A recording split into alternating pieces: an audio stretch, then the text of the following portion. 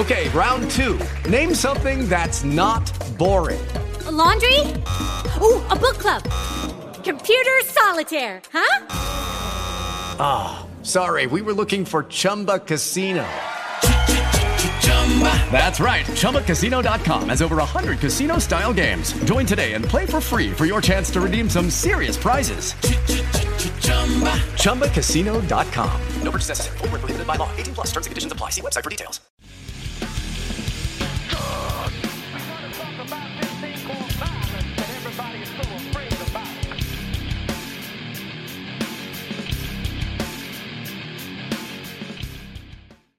Hey everybody, Patrick Connor here, and welcome to the Knuckles and Gloves podcast, or welcome back, if that's the case. We're going to be doing a little bit of boxing history today, which means, as you can see, I'm here with my boy, Eris Pina, who's a CompuBox operator, and just like myself, a lover of both boxing and fight history.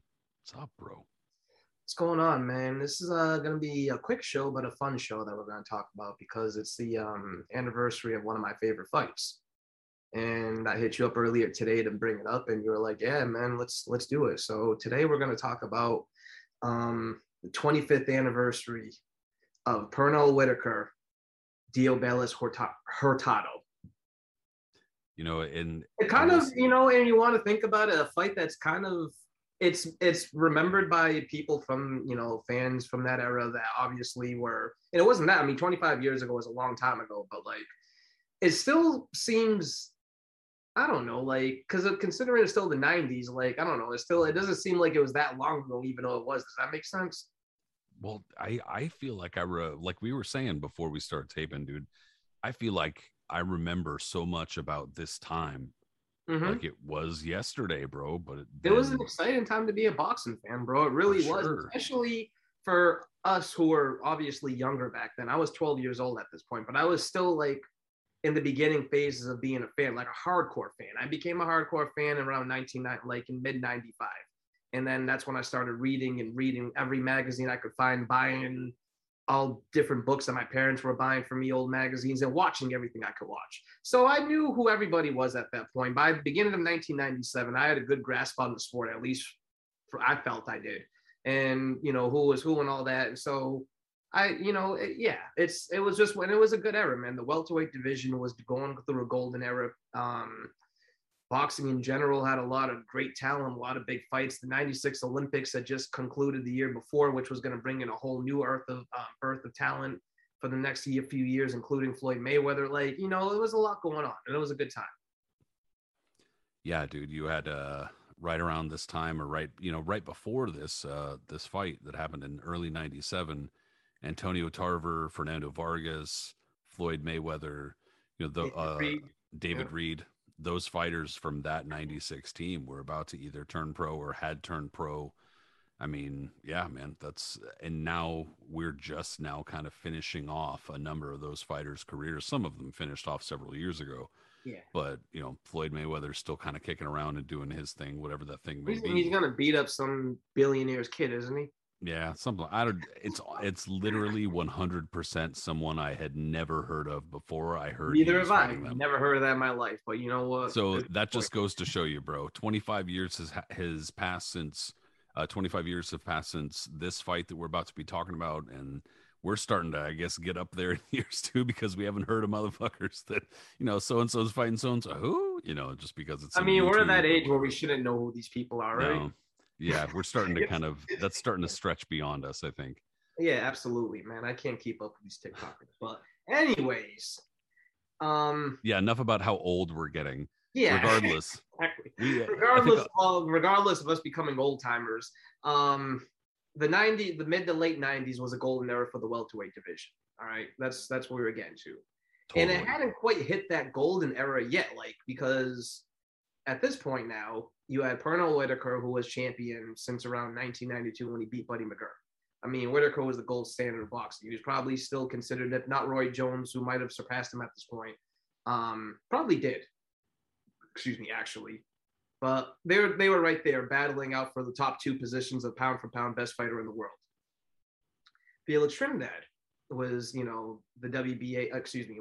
IBF welterweight champion, and making noise on Showtime, and people were clamoring for a fight between Whitaker and Trinidad.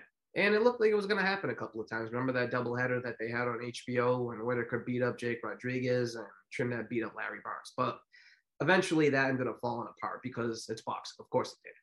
And then there was Ike Quartey as well. Ike Quartey, who hadn't at that point, I think, I don't remember when he made his HBO debut, whether it was 96 or 97 against Vince Phillips, but it was around that time. I'm going to say 97. But sounds right. Or, like it was around, it might have been 96 or 97. It could have been actually, I think he made his HBO debut on the undercard of a Whitaker Rivera fight, one of those. But regardless, Quartey was in the mix as well. And add in Jose Luis Lopez, who was about to come on the scene as well. You had a pretty good mix. But the main key player was Oscar De La Hoya. Oscar De La Hoya, former lightweight champion, biggest star in boxing if he wasn't, the top pound for pound fighter yet, was getting ready to move up to the welterweight division. And since Whitaker and Trinidad fell apart, this was the next big fight that they wanted to make. It was going to be the Golden Boy against Pernell Whitaker. And the fight was more or less all set. So as big fights usually goes, there's always like a tune-up intern fight right before the big one and stuff like that. At least it was much more like that back in the day. So Oscar De La Hoya went through his tune-up. Was a pretty heavy tune-up, in fact, when he fought former lightweight champion and then undefeated champ Miguel Angel Gonzalez, which was a junior welterweight title fight. Oscar hadn't moved up yet. And, a couple of bruises here and there, but Oscar pretty much dominated from beginning to end and held up his end of the bargain. Whitaker, on the other hand, who slowly now in the past year, in 1996, started to show signs of slippage for the first time. In his two fights with Wilfredo Rivera, people thought he was on the downslide. The first fight with Rivera, it was a lot closer than anyone had ever seen Whitaker really in a fight, and because of that, people started thinking that Whitaker must be done, like he must be cooked. A guy like Rivera in the early 90s wouldn't have been able to touch Whitaker, but by 96, 97, he gave him two pretty close fights. And the consensus thinking was, well, if Whitaker is going to be touched up by a guy like Rivera, what's Oscar going to do to him? But regardless, even with that being said, they thought his next fight, which was against a complete unknown at the time, against a guy named Diosbelys Hurtado, they kind of figured at that moment, well, even if Whitaker might be slipping a little bit, he has clearly enough to whip this guy easily and then move on to the super fight. But the reason why we're talking about it today is because that was definitely not the case. Sorry for the long-windedness. No, dude, you set that up nicely, I think. I think a lot of people remember this fight for the ending. I mean, and obviously because the ending's pretty shocking. But I think it's a good setup because it kind of provides some historical context to exactly why this fight was what it was and why it was kind of like the spotlight was on this fight. Oscar De La Hoya's ringside, knowing that a big fight with Pernell Whitaker, who had been struggling for a number of years to really get the credit. It was almost kind of like, I know that they're not the exact same kind of fighter. I know it's not the exact same kind of situation, but similar to how for a number of years, Chocolatito Gonzalez was like, we knew about him. We gave him credit. There was no problem. But it took a long time for him to break through and get onto HBO to finally kind of get recognized by slightly more mainstream, or at least more casual kind of boxing fans and stuff like that. I'm not even sure if he was clearly, at his peak yet. I mean, if he might have been slightly past his peak at that point. Exactly. And and that was the unfortunate thing is that, we really didn't, we got to see a number of his fights on like pay-per-view undercards and stuff like that occasionally, but not that often, not nearly often. For him, Mark Swanson was another perfect example that we exactly. That's a good one too. Who like kind of later in his career started getting slightly better paydays and more opportunities.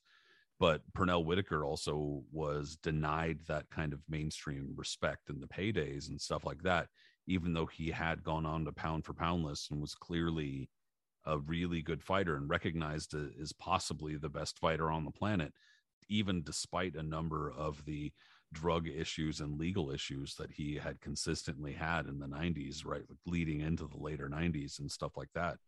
So, I mean, this was a big opportunity because, on the other hand, Oscar De La Hoya was the golden boy. He was the Olympic gold medalist.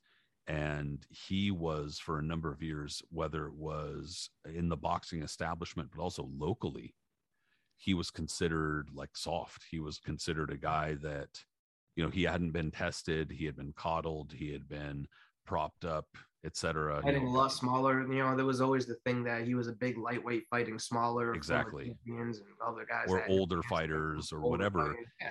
And this was kind of looked at in that same light, except for, at the very least, Pernell Whitaker wasn't that far removed from clearly being the best fighter on the planet, or one of the best fighters on the planet, one of the best 2 or 3 fighters on the planet. So, I mean, I think that Oscar De La Hoya looked at this opportunity as something like to legitimize himself in the eyes of a number of fans and pundits and stuff like that. Like, if he could beat Pernell Whitaker, then yeah. So he's sitting ringside. It's a big opportunity for Pernell Whitaker to shine too.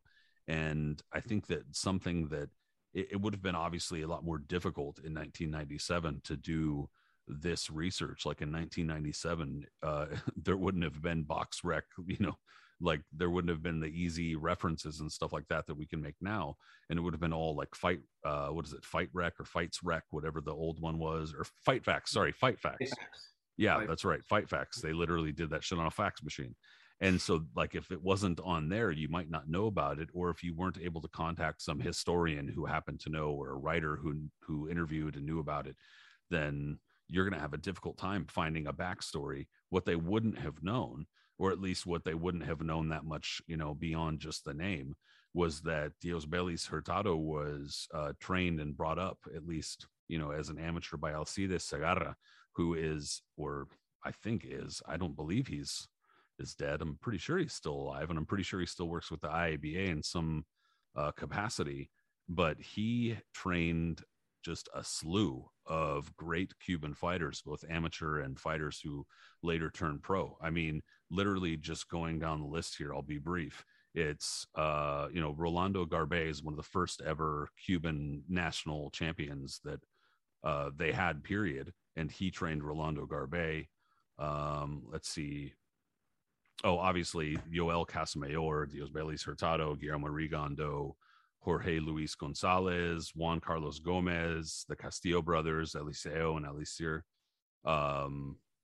Felix Savon, Teofilo Stevenson. This was like a who's who of Cuban literally amateurs and pros of the 90s. Yeah. Odlenir Solis, a literal who's who of Cuban fighters in the amateur system, and fighters who wound up fleeing too. In 1994, Hurtado defects from Cuba. Yep. And so we're only 3 years into his pro career, and he's racked up 20 wins in 3 years. I mean, it's difficult to say if you don't know the fighter or haven't seen them or whatever. You don't really know what those 20 wins mean. But obviously, he was very polished and very well schooled. And perhaps they didn't know that going in. He was a very I don't have his amateur credentials in front of me, but he was definitely a very accomplished amateur. And then, as you said, he defected. And with his first 20 wins, I mean, a lot of them are kind of like spotty wins, and other guys just kind of like building experience. But he did have a couple of names on there. For instance, Antonio Rivera, the last fight he had before he fought Pernell Whitaker, was a former champion. Well, even though it was a featherweight champion, it was still, a champion nonetheless from back in the day. Excuse me, Anthony Ivory is another guy who was a very experienced journeyman. Desi Ford was another guy who had a name back in the day. So he had a couple of names. They weren't like big names or anything. Definitely not someone that would give you credentials to challenge a Pernell Whitaker for a championship, or even get you ranked back then, for that matter. But he wasn't just some dude off the street. No, he definitely wasn't. And I remember, as the thing about me as a kid, when I used to get excited about fights, was that besides like the big names that everybody knew about, I watched them on television. If I read about a person in a magazine, whether it was Ring, KO, World Boxing, insert whatever year it was, all that type of stuff, whenever they featured a profile on like a new face or, up and coming prospect, whatever it may be, I always remembered that guy. And like you said, and there's no internet really, or all this other stuff going on. So I didn't know who was going to be fighting on TV half the time, but if I randomly would see them and see that prospect I just read about was on TV, I'd get kind of excited, because I'm like, hey, wait a minute, I just read about this guy. He must be good. This is going to be cool. And Hurtado was one of those guys featured.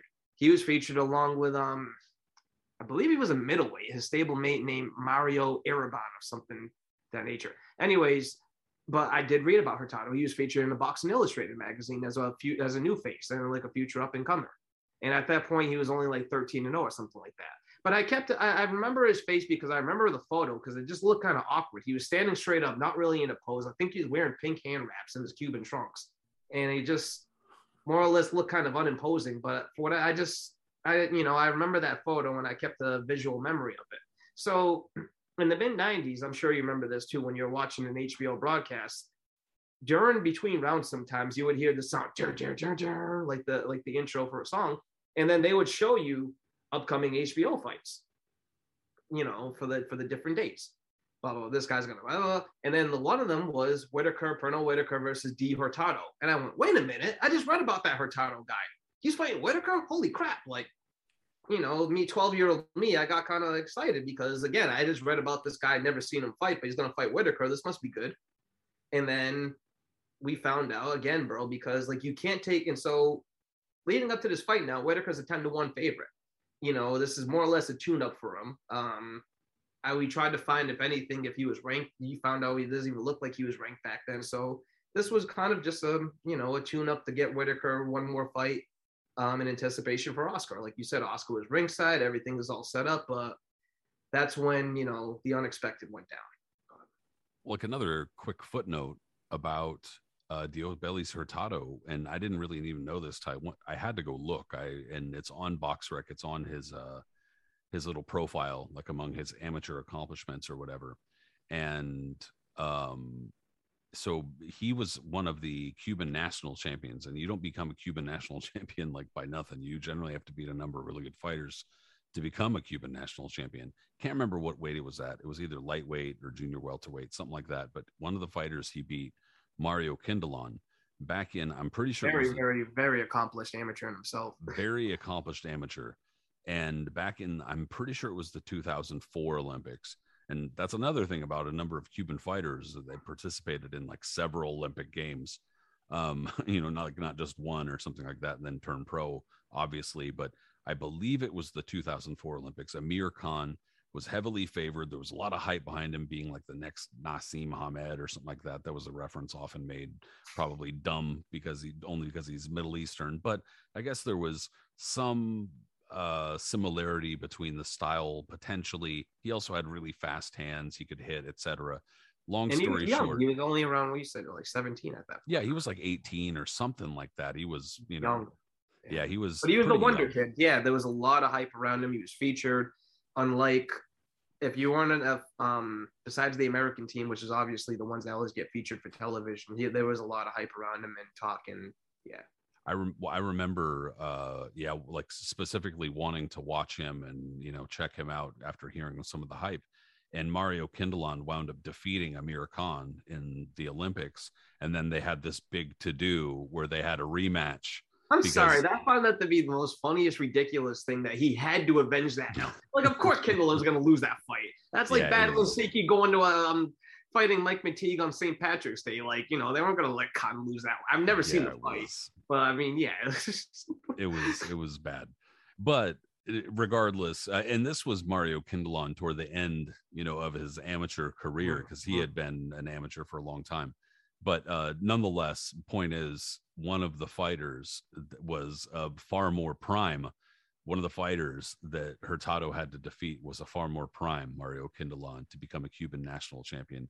And again, this isn't the kind of thing that they probably would have known, going like anybody in main events or on Pernell Whitaker's team or even HBO. Like they would have had some pretty hardcore HBO analysts doing this shit in 1997 to find this out. So who were matchmakers back then? It would be Carl Moretti, because he was with main events back then. So it would have been Moretti and. Was Lou still with there? Was Lou still there in 97 and early 97? He would have been, right? Lou was with HBO, so he was the executive, the guy that made the decisions on putting on the fights. So I'm sure they knew. Well, I'm not saying Lou's responsible. I'm just saying he would have had to sign off. Yeah, I'm sure he signed off on it just because, that's what they said the fight was going to be. Like, he had signed off for worse at that during that era. Well, look at the Roy Jones fights he was doing. So, I would say though, it's just so odd to think that, because like, as we're about to get into, it's literally the last style you would want to put Whitaker in against, especially if you want to use it as a tune-up for a major fight. And dude, I have to say, I don't remember, like I was saying to you, I hadn't seen this fight in a little bit. I had to go rewatch it. And I don't remember, I guess maybe I just don't remember the commentating from it. But one of the versions you'll go, if you go look for the fight, you'll see the ESPN Classic version of it, which I don't think has the HBO commentating on it. I think it has the, the redub. John Scully and something like that. And but the actual HBO broadcast is also out there. And I watched that one, and dude, there was a couple epic comments and some pretty good moments from the commentating of this fight, where they actually called some shit really spot on in terms of like the technique and the styles. And then there were also a couple of just like comments like from Foreman and Larry that I was like, what? Holy shit. That also just kind of, brought me right back to that time in like the late 90s and early 2000s, that were like, there were some epic, super epic moments and like fight calls on HBO, whether you liked these guys or not, because there were moments where I really fucking hated some of these guys or hated some of the things they said or how they acted or whatever. But there were some straight fucking epic commentating tracks, bro. I mean, the fight in itself was just like, what the hell? It started in the very, very opening moments of the first round. If you watch it, you know what I mean? They came out there and Whitaker came out very nonchalant, like he usually did. I mean, especially for this one, you can tell that. And he walked in, Hurtado, who no one had seen yet, like you mentioned, unless maybe he was featured on a local mic station or something. Yep, pop, just catches Whitaker with a quick shot, and Whitaker goes bouncing right, and gets knocked right on his ass really quick. And everybody's kind of shocked by it, but Whitaker just laughs about it. Like, he's almost, and he gets up and he laughs. He literally laughs. I remember that was the first thing. He's just kind of like, because it was almost funny. Like, it was seconds after the bell rang, he rang and all, but he had no idea. I was just going to say, it was like the first moment of the fight, and it happened over and over again, where looking back, it's almost like Pernell going, I know that trick. Like, fuck, this guy's out meing me. What the fuck? Like, and that was the first kind of moment, just like 3 seconds into the fight, like, boop. And it was a tough style, man. It was Hurtado was one of those guys that he's a runner, but you wouldn't want to consider him like a guy that just stood on his bicycle the whole time. He would stand and fight you. It looked like he was slapping a little bit, but he had pop in his punches because it was so sudden, so quick that like he could catch you. And that's what he was doing to Whitaker. And Whitaker, especially by the beginning of 1997, Whitaker was not as quick on his feet as he used to be. Was he still elusive? Absolutely, as he showed in the De La Hoya fight. But he still, do what he had to do to win? Absolutely. But he was never Mr. Aggressive to begin with. He was never a guy that just went in there and like, he always had someone else lead, and then he kind of went off of that. And to be, first of all, an aggressor against a guy like Hurtado, who was clearly faster of foot than Whitaker was at that point, and probably had quicker hands too than Whitaker, slightly quicker, and just in his overall, young and just really, I hate to say Cuban style, but like he had that certain style that was just going to give anybody fits. And that's exactly what he was doing to Whitaker at that point. Like, Whitaker was not expecting anything like this. And all of a sudden, the fight that he didn't want to do was make a track meet or try to have to chase this guy down and really try to do things with him, is what he was being forced to do. Hurtado was moving around, stop really quick, bah, bah, bah, bah, bah, and then he would take off again. Bah, bah, bah, bah, bah. Like, this is literally the worst style for any type of Whitaker. And this is what he has to deal with now. Right before possibly the biggest fight of his career, aside from the Chavez fight. And now you have Oscar De La Hoya ringside after like the first 3-4 rounds, who's starting to fidget a little bit, going, like, what am I watching here? And high drama started to take place. Yeah, they start interviewing Oscar, and he's like, yeah, he's over there. He's not doing real well. It's like, Oscar's sounding pretty nervous, dude. It's like, oh shit. And he's seeing all the dollar signs float away, and he's like, oh no, now I'm gonna have to fight Ike Corteo on these dudes. Dude, it's pretty funny to sit there and watch. But one of the things that's funny to also watch back is that Hurtado fought, I don't want to say like dirty, but he fought relatively dirty. I mean, like he got points taken off in the fight because he got 2 knockdowns, and both knockdowns got evened out because he got points taken off. Although Whitaker also lost a point later on, but it was like, dude, another part of this equation was that Mercanti Jr., dude, just shat the bed like for the umpteenth time, and would again over 25 years. Like, I mean, the guy just absolutely lost your friend control. In mine. It's, he's saying his stuff like, come on, let's act like men, gentlemen, shit like that. Like, what the fuck does that even mean, bro? Just like tell them what you want them to do and what you don't want them to do, and then when they don't do it, like, then take a point or whatever. But it was, he's just an incompetent dude, man. Like, he's always been dude. I don't want to just that he's lived off of his dad's name, and he's gotten big gigs because of that, as we know with other judges, particularly one in Texas. That's kind of had the same deal. And so it's cool. It's cool. So it happens, but Mercanti had a bad night. This was one of his worst ones, but it was an awkward fight. Like, I'll give him that, Like, it was an awkward fight. I gotta give him that. Awkward fight. It was two styles that didn't really mesh, but it made for like interesting drama. But it was a tough fight to officiate. Yeah, I agree, but he did not do it well either way. No, but some referees can handle that. No matter how bad it gets, no matter how rough or whatever it is, they still find a way to be able to hold control and do something, dude. Mills Lane would have pushed someone out of the ring.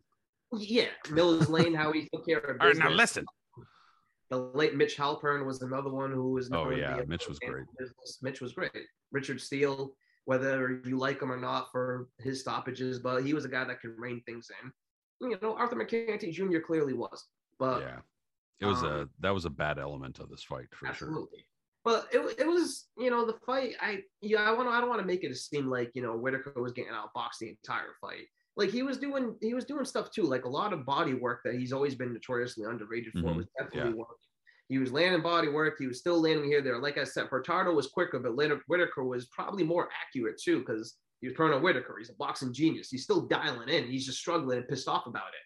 But as he's going through, when you can tell things take a turn where Whitaker's just like, all right, bullshit's over, is when he gets dropped the second time.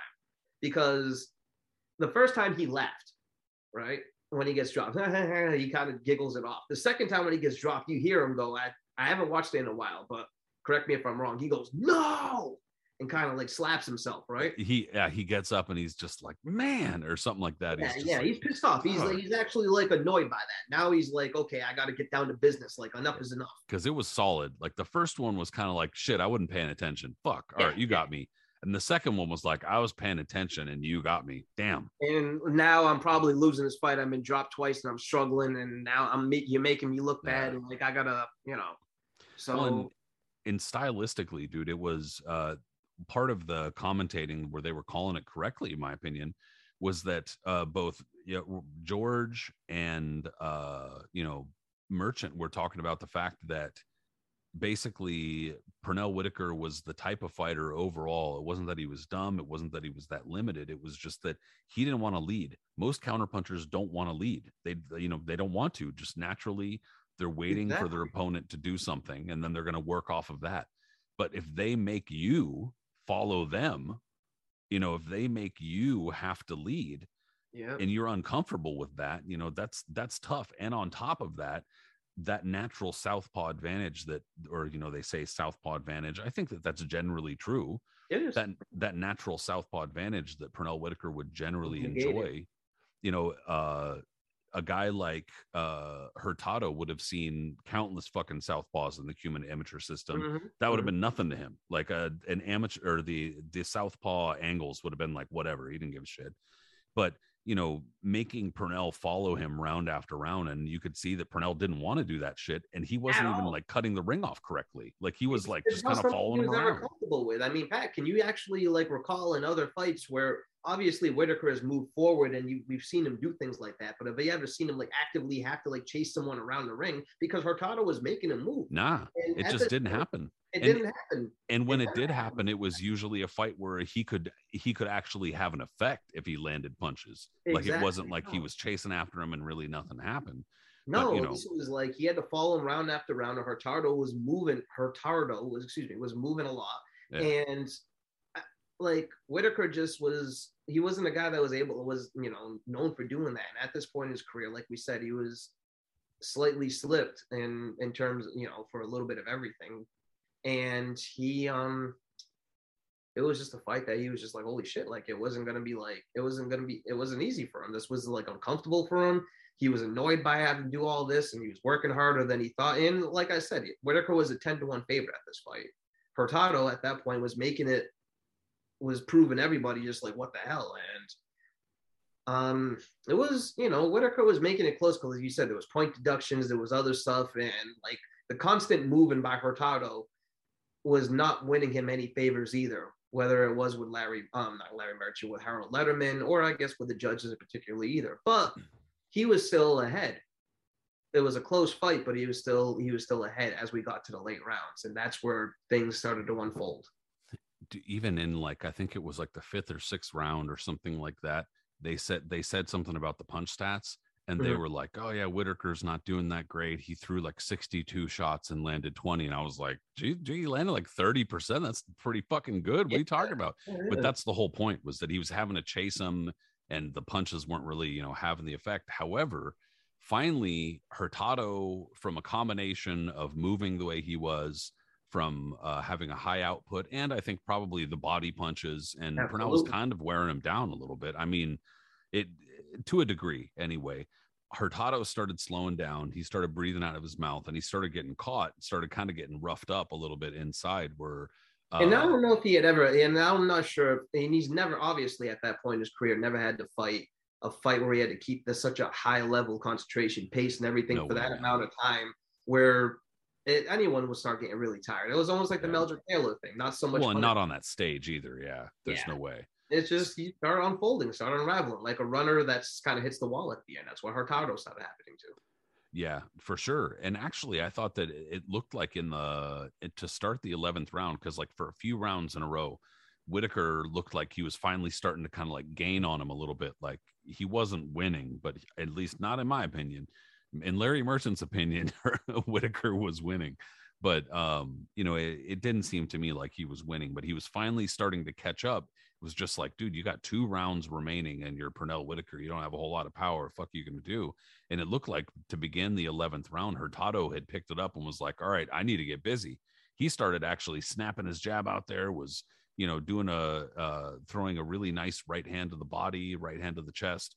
And then, yeah, dude, out of nowhere, the old, like, I guess, Hurtado wouldn't be considered like a pure puncher by any means, but that old, the puncher issue, dude, that chin, you got the power, you can't have the chin, Whitaker clips him. Like you said, it was a combination of just kind of being exhausted at that point, just keeping that high level pace, and the punishment that he did. Whitaker was very accurate with the shots he was landing, and Hurtado got really fell apart near the end there. But once that last onslaught started, even as a kid, I remember watching that and I was like cringing to myself, turning away, because it was bad. It was bad. And that's where you swing back to Arthur Mercanti, who kind of just sat there with a deer in headlights staring at it going, well, Hurtado took what, 10, 11, 12 unanswered left hands in a row. It was literally just like chopping wood at that point. Just he wasn't even moving, like changing his angle, technique, anything. Nothing. No, he just hit him with the same whap until Hurtado was literally laying unconscious, brutal, eyes rolling around, sprawled out under the ropes. I mean, it's a vicious knockout. I was saying that I can't remember what month it was, because my memory is not like that, but it was, I'm pretty sure 1990, that Razor Ruddock knocked out Michael Dokes, and he got that free shot right there at the end when Dokes is like suspended against in the and ring then he post, hit him with the smash, and he just fucking with the fucking left hook and kills him. And Mercanti is just like, what's going on in there? Like, and that shit was like what, 6-7 years earlier than this, man. Like, I just can't believe Hurtado is okay after that and goes to fight on several good fights. I mean, anyway, it was a bad knockout. That was a really, really bad one. You have memories of this yourself, but the only memory I have, because it's not like I wasn't a fan like that to that degree at this point, but I remember seeing that. If it wasn't on Sports Center, it was something similar, because it was like, I remember seeing a replay of it and going like, oh my God. Mm-hmm. I mean, it's pretty shocking stuff. It's the kind of shit where, like, if somebody's not a boxing fan, don't show that to them. No, absolutely not, man. It's like a legal, it's just a bad assault. Like, just not even. It looks like fucking, how would you call it? Like attempted murder almost, with like the untrained eye. It was bad. It's bad. It's really, really bad. But my little experience with that whole show was that, like, so like I was telling you earlier before we recorded, I was like a young fan, but I was still big in, I was still like becoming like a hardcore. I was just watching everything, and we had a black box back then, so I was luckily able to watch whatever I wanted. Hold on. Quickly explain to people who might be slightly too young. Oh to know yeah, what a black box is. Absolutely. So back in the 90s, start and end the show, talk about how old we are.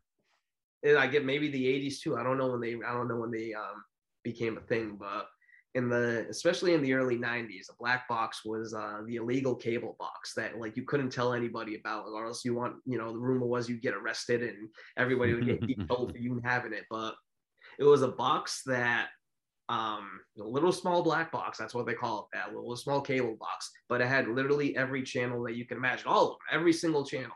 And all the pay-per-views that you wanted for free, they were just like that. All the movies you wanted, Showtime, Cinemax, HBO, even the Playboy and Spice channels, like everything was all out in the open. So like my parents got one when I was a kid. I don't know how they did it, because they got one way before I was even into boxing. Like, I was young. They were one of the early ones to get one somehow. And because I remember watching like old WWF pay-per-views with my cousins and shit, like talking like 1989, 1990 type, you know what I mean? So, but yeah, it was the black box. So I was able to watch all those type of shows back then. And I was sworn to secrecy by folks. Don't tell anybody we have the black box. We can get in trouble for that. So that box served us from the late 80s, early 90s, all the way. I think the last pay-per-view my dad watched on it, because I was in college at that point, was Oscar against either Mosley or Oscar against Howard Hopkins. I think Oscar Hopkins was the last one. Yeah, and then it broke, and then it died, and they've been gone ever since. But so that night I was getting ready to watch the fights, and my dad at that point, he worked weekends. He drove limousines, so some weekends he wasn't around. And if that was the case, then I watched the fights by myself. My mom was downstairs. If she was downstairs, she would make sure that she would pull reins that she wouldn't do when my dad was around, which was to make sure I wouldn't yell and scream. She didn't like any of that. So that night she wasn't feeling good. I remember this, and she laid down and she said, "Don't you make a peep during the entire fight." She was like, "I don't want to hear anything. If I hear you yell, I'm going to send you to bed." And I went, "Okay." So first round, Whitaker gets dropped with the first punch. And I remember she's laying down. And I went, yeah, I'm just like, yeah. And I'm looking at her and I'm going, and then throughout the fight, he gets dropped again. And like doing all that stuff. And finally, and then the last round when he gets knocked out, and I'm like,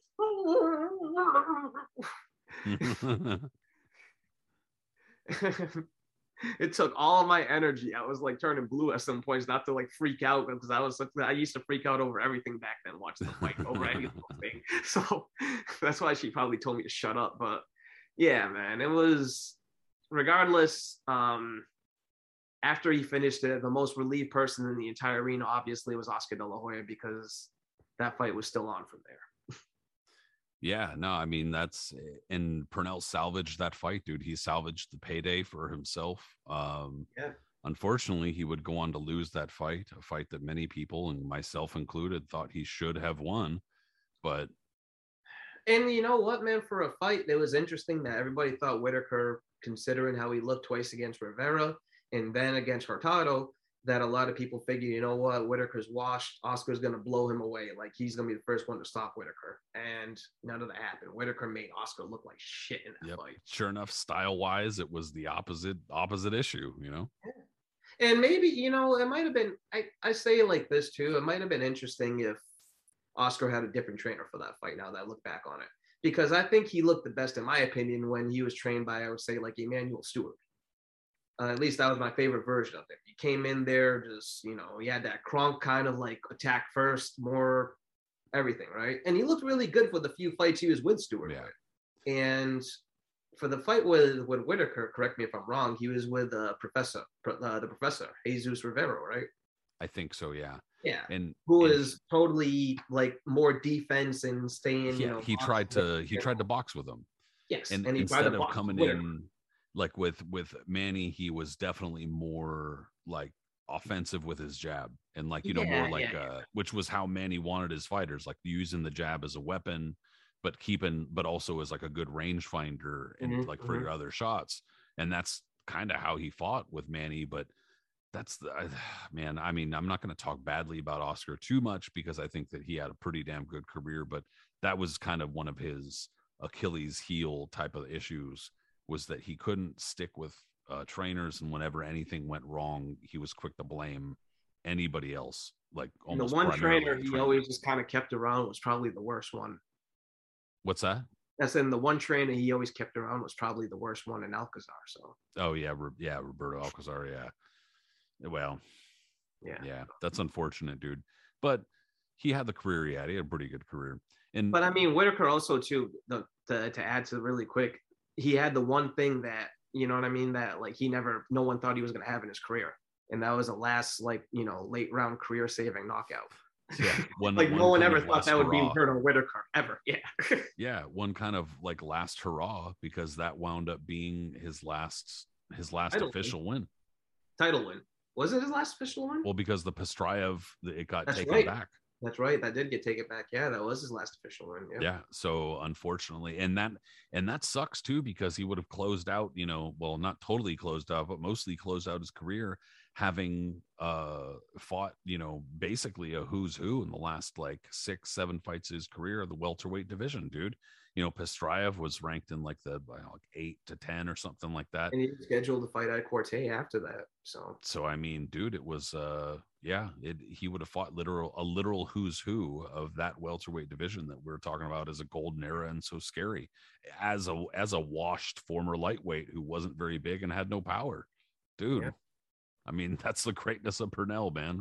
He really did, bro. Look at that. Anyone else would have got knocked silly by Trinidad and never would have lasted the distance. Whitaker lasted the distance with a prime Tito with a broken jaw. With a broken jaw and into a noted, you know, drug issue. Yeah. He was going through a lot of issues during that point in his career. And still at certain points, going through all that, there was still hints at flashes of his greatness. I forget which round it was, but there was clearly one. He came out there and he had Tito backing up. He's hitting him with jabs, and everyone's just kind of like, oh, shit. You know what I mean? Like, Whitaker could still do it when he had to a little bit. Yeah. Beautiful fighter, man. One of my all-time favorites, as I know is one of yours as well. Just like some of the other guys we mentioned, like Mark Johnson's a really great one, just did not get the acclaim that he should have gotten, despite being an American fighter who had a great amateur career, a really, really, really good pro career. And I mean, just a really undersold and understated black fighters, you know, that were from right around that same era. It sucks because you'd like to see them both get more credit. But in this case, one last hurrah from Pernell, man. It kind of reminds me of something, you know, how these guys don't get appreciated enough, or they do, you know, by the right fans, but like you said, the opportunities, the television, all that other stuff. It's something similar to what Teddy Brenner was saying one time about the great light heavyweight Harold Johnson. And Harold Johnson, you know, another great technician back then, great boxer, but a guy that wasn't featured, especially in the golden age of television, as much as, you know, a lot of other guys were. And so when someone mentioned that to him, and I don't remember the exact quote, and I kind of wish I did, but like he said something to the effect of like, the world can't handle perfection, and Harold Johnson is perfection, or something like that. or Well, something around. It was something around, similar to that. But that's really, how you kind of look at guys like Whitaker, Mark Johnson, others from back then. They were so good and so well that it was just, yeah, underrated light heavyweight champion for sure. That was, and also just a scary looking guy for sure. Dude, too. Chisel from head to toe. That's yeah, looked like a fucking bodybuilder. But yeah, I think that it's just something where like this is kind of one of those areas where, we'll bring it to a close in a moment, but this is one of those areas where people start talking about hipsters, because it's almost like, you feel as though you have to be above the fray or above like the regular fan or something like that in order to understand the genius of Pernell Whitaker, because you're like, oh, I'm watching this and I understand it, I get it, but he just wasn't appreciated in his time the way he should have been. I can be one of those people, bro. When I was a kid, I didn't appreciate Whitaker. I like guys who knock the hell out of each other. You know what I mean? Or like, or good boxers who knocked you out, like Terry Norris. I mean, like not good. You know what I mean by that? Like guys who could box, but would also try to knock your head off like Norris. That's a better way. Totally. So a guy like Whitaker, when I'm a kid, and especially if he's going through a 12-round waltz with someone who can't touch him, I'm kind of like, man, this sucks. As an adult, now that I really realize that, no, he wasn't a runner that I used to like think of him as a kid, or no, he didn't do that. Like, no, Whitaker was the most complete. Just, I love watching him, man. Like watching him is like listening to one of my favorite Blue Note records type thing. Like it's just, there's so many layers and so many things you learn and nuances and everything with him. It's beautiful, man. He's art. It's what Miles Davis described. He was like, when you talk about like beautiful boxers really doing something, that's actual art. That's like the real science to it, man. It ain't just two dudes knocking the shit out of each other. Whitaker made it art. Well, and I think one of the great things about boxing too is that there's all of it. Like there are brawls and there's crazy ass fights with violence and gore and blood and shit, and there's art. And sometimes like they're the same. Sometimes sometimes the brawls and shit is art, and sometimes the art turns into a brawl, whatever, but it's all together makes boxing. That's exactly, all together makes it the most perfect sport, man, for ghouls like us. Yeah, for a bunch of fucking nerds like us. Well, the hop to harp on that really quick, like you just said, sometimes the brawls and everything else, really briefly mentioned then, I guess it's an easy segue. The other anniversary today was one of the greatest heavyweight brawls of all time, when Foreman Lyle. Yeah, I was gonna say, I was gonna try to find some segue for that, but that's a good segue yourself. Dude, Foreman Lyle obviously is one of those fights where it's an easy fight to introduce like new fans to. An easy fight to, it's just, you don't have to explain a whole lot. Just throw that shit on and you can see it's two big guys fucking knocking the shit out of each other, and it's great in that regard. And I think another like kind of historical footnote in terms of like the importance of that fight is it's one of the fights that really signals that movement of fights out into Las Vegas and out into the desert as an attraction. Yeah, because it was in I believe it was the 50s. I'm pretty sure it was Basilio Robinson, either one or two. I'd have to look, but one of those fights wound up in Vegas, and that was one of the first like Vegas attractions, and it kind of unfolded from there. One of the Robinson, I think it was maybe the third fight. I'd have to look. I don't remember for sure. Yeah, so absolutely. And I think that one of the other fights that happened out there was like Gene Fulmer, Don Jordan, I think was another fight that happened out there. But regardless, that was in the 50s, and that was back when it kind of first started. And then it wasn't until a good 15 or so years later with Foreman Lyle that this attraction in Vegas really sparked kind of like, oh shit, we can do this out here. Because remember, right before this era happened was the Caracas Caper. They were doing shit in Kuala Lumpur. They were going all the fuck over for whatever big fights for the site fees, because these far-flung places were willing to just throw money at these fucking promotions. That's why Ali became the actual world champion, because he was traveling all these different countries. Yeah, they're willing to throw money at these promotions in order to like get their name out there as like an attraction or a place to go to. And it was easy for Ali. He had no problem saying, "You want me to go fight in Indonesia against a guy named Rudy Lubbers?" Yeah, okay, sure. Yeah, for however many million, I'll fly out to some joint and fight some guy. Fine, no problem. I mean, yeah. So, but bringing kind of channeling the fights back to a place like Vegas was big. It was a massive move that still, we still feel that today. And Caesar's Palace, bro, it's such an iconic venue in general. You know what I mean? Like it really is. It's my all-time favorite venue. But that the pavilion, that like you're alluding to, that was the host. Once that became picked up, that was like the main place. It wasn't MSG. It wasn't, other parts of the country. Like Vegas was the main place until you brought up Teddy Brenner, but like right around this time was when that transition started really dying out because Madison Square Garden was in Madison Square Garden during the 70s. For instance, I'll give you a perfect example. Like you would just talk about heavyweight boxing. Madison Square Garden in the 70s, they did not. The only times they got a heavyweight title fight, they had Ali Frazier one, and then they had Ernie Shavers. They got Ali Frazier too, but that wasn't a title fight. Then they got Ali, Ernie Shavers. Yankee Stadium got Ali Norton 3. And then in 1979, they got Holmes, Mike Weaver. That was it. Other than that, the only person that was defending the heavyweight championship at Madison Square Garden was either superstar Billy Graham or Howdy Doody Bob Backlund. All right. So, yeah, that wasn't. MSG was basically shut out. Plus, New York was like falling apart at that point. It was not a place you wanted to be around. But the pavilion in Vegas, bro, Caesar's Palace, that was just like that backdrop awning. The whole kind of looked like you were in like a big shed barn type deal.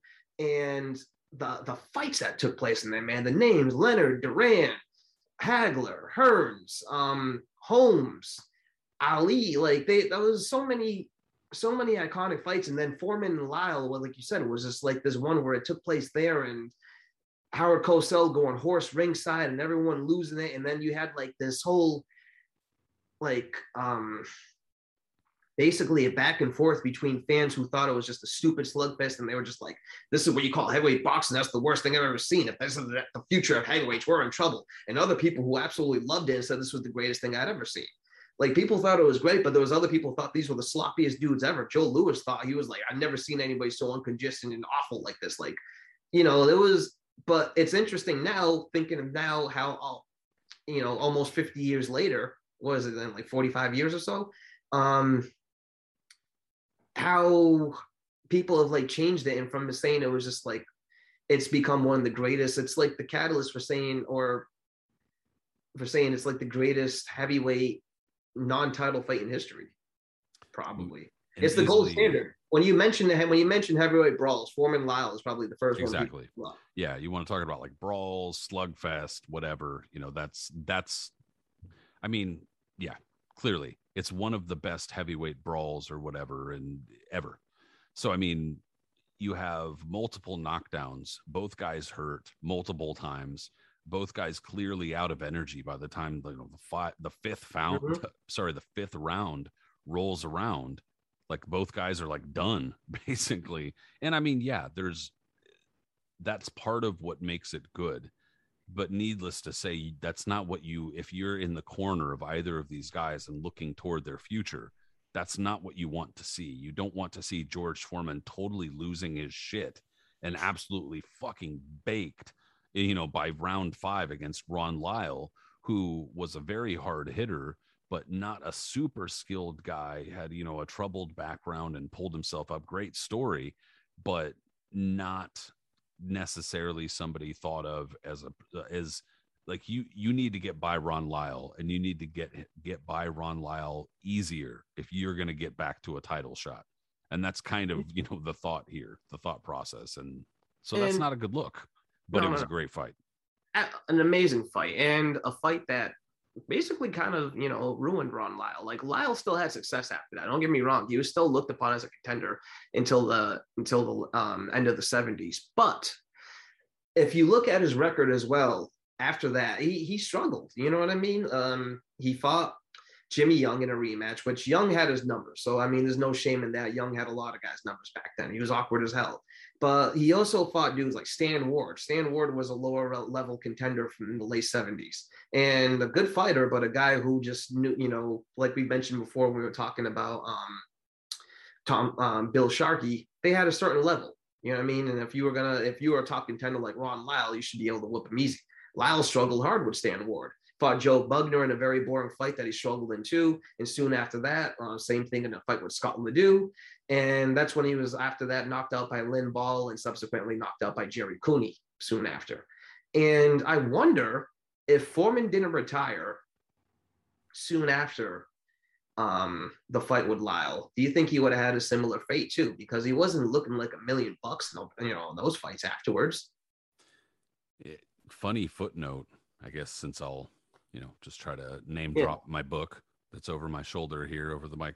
Oscar Bonavena actually mentioned he went out to this fight. He went out to Foreman Lyle and was there ringside, and they asked him. Oh, that's awesome. I didn't even know that. Yeah, they asked him afterwards. Some reporter asked him afterward because he went to the post-fight press conference and was heckling them, saying they looked like amateurs and they looked like shit, which is pretty funny coming from Bonavena, who wasn't the most polished fighter himself. But I thought that shit was pretty funny. But nah, dude, it's clear that I don't know how much you want to believe George Foreman. A lot of people have kind of said that some of the stuff he says about himself is somewhat contrived. I'm not trying to talk shit. I'm just saying that this is what others have said about him, and that he kind of talks himself up and reinvents his own story. But that being said, right around this time, he says that he knew he was in trouble and that his career was kind of sliding downhill and that he was not in any sort of position to, he did the Foreman Fights 5 shit, which was an absolute, it was an absolute shit fest. And, Ali's heckling him the entire time. That's an incredibly funny video too. He's yelling, he's telling all of his opponents, lay on the ropes, he'll get tired. Yeah, dude, it's like awful. It's like, it's like watching pro wrestling. It's kind of that atmosphere. Absolutely. Because it's like, everything seems like informal. He's like laying around. He's like draping over the ropes. Ali's talking shit to him the entire time. He's fucking, fighting from ringside and shit like that. But then I think the point is that like even Foreman seemed to know at that point, like he was, his career seemed to be dwindling. I don't know whether or not he really thought he can get it back, but dude, it was going downhill, and he seemed like he knew it. I mean, if he had got by the Jimmy Young fight, because Jimmy Young even said that Foreman touched him a couple more times in a round that he was out in, that would have been kaput for him. That was in 77. I mean, to think if he could have got an Ali rematch at that point, it's not out of the realm to say that he could have beat Ali in a rematch if he had like paced himself better and maybe just won a decision, because Ali was at that point where it could have happened, right? Totally. Yeah. After that, then Larry Holmes was coming on the scene. And I think, in my opinion, 1978 Holmes, 79 Holmes definitely would have beat Foreman. Well, yeah. And at that point, Foreman would have they would have crossed, it would have been too much. Yeah. Like after that, Holmes would have gotten a little bit too good or a little bit too cognizant, and Foreman would have been too slow. Exactly. It just wouldn't have made sense. So might have been a small window where Foreman could have captured something in the late 70s, but that would have been it, dude. Yeah, absolutely. And then so it probably worked out best for Foreman to retire the way he did, and then came back and had that improbable comeback and everything. But yeah, for Lyle, it definitely that fight, it wouldn't have taken anything out of anybody, man. It was such a brutal, vicious fight, and to get the head, even though you had success against George Foreman, more success than basically anyone else ever aside from Muhammad Ali in terms of actually hurting that beast. It still took the remaining juice out of him too. That was bad, bro. Like that's the one that's held to every standard. The first time he mentioned Ron Lyle, oh man, the George Foreman fight, and no one's ever gonna forget that. That shit is just crazy. So yeah, it was worth it had to be mentioned. But we've also been talking a ton about heavyweights and those particular eras lately too. So yeah. So yeah, it was nice to get a good break with the welterweights. Absolutely. For sure. Cool. Well, dude, I appreciate you taking a little trip back in history with me to do a little. Oh, this was a blast, man. I had so much fun talking about this in my childhood, man. Anytime I could talk about my childhood, sure. I can reminisce about shit like that. I'm going to be hyped about, because what do we say? We're old as dirt now. Yeah, man, we're getting there, man. We're getting there. No, dude, I appreciate it. It was a good time, and I appreciate everybody who listens in or watches, whatever the case may be. If you did watch on YouTube, for instance, I would appreciate it if you go ahead and like the video, and also if you subscribe to the channel. It's very helpful. But if you listen, whatever podcast app you listen in, subscribe there as well. Give us a rating, also helpful. Eris, if you're gonna, find this fine gentleman here, for instance, on Twitter, find him at Punch Zone Eris on Twitter. Find me, Patrick Connor, at Patrick M. Connor, but we're also on Facebook, Instagram, those nice things if you want to try to find us there.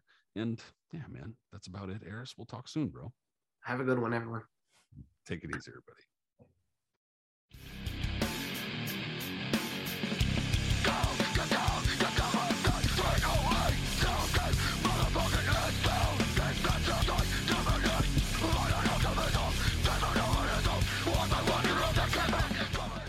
Hello, it is Ryan, and we could all use an extra bright spot in our day, couldn't we? Just to make up for things like sitting in traffic, doing the dishes, counting your steps, all the mundane stuff. That is why I'm such a big fan of Chumba Casino. Chumba Casino has all your favorite social casino-style games that you can play for free anytime, anywhere with daily bonuses. That should brighten your day a little. Actually, a lot. So sign up now at ChumbaCasino.com. That's ChumbaCasino.com. No purchase necessary. VGW Group. Void where prohibited by law. See terms and conditions. 18+.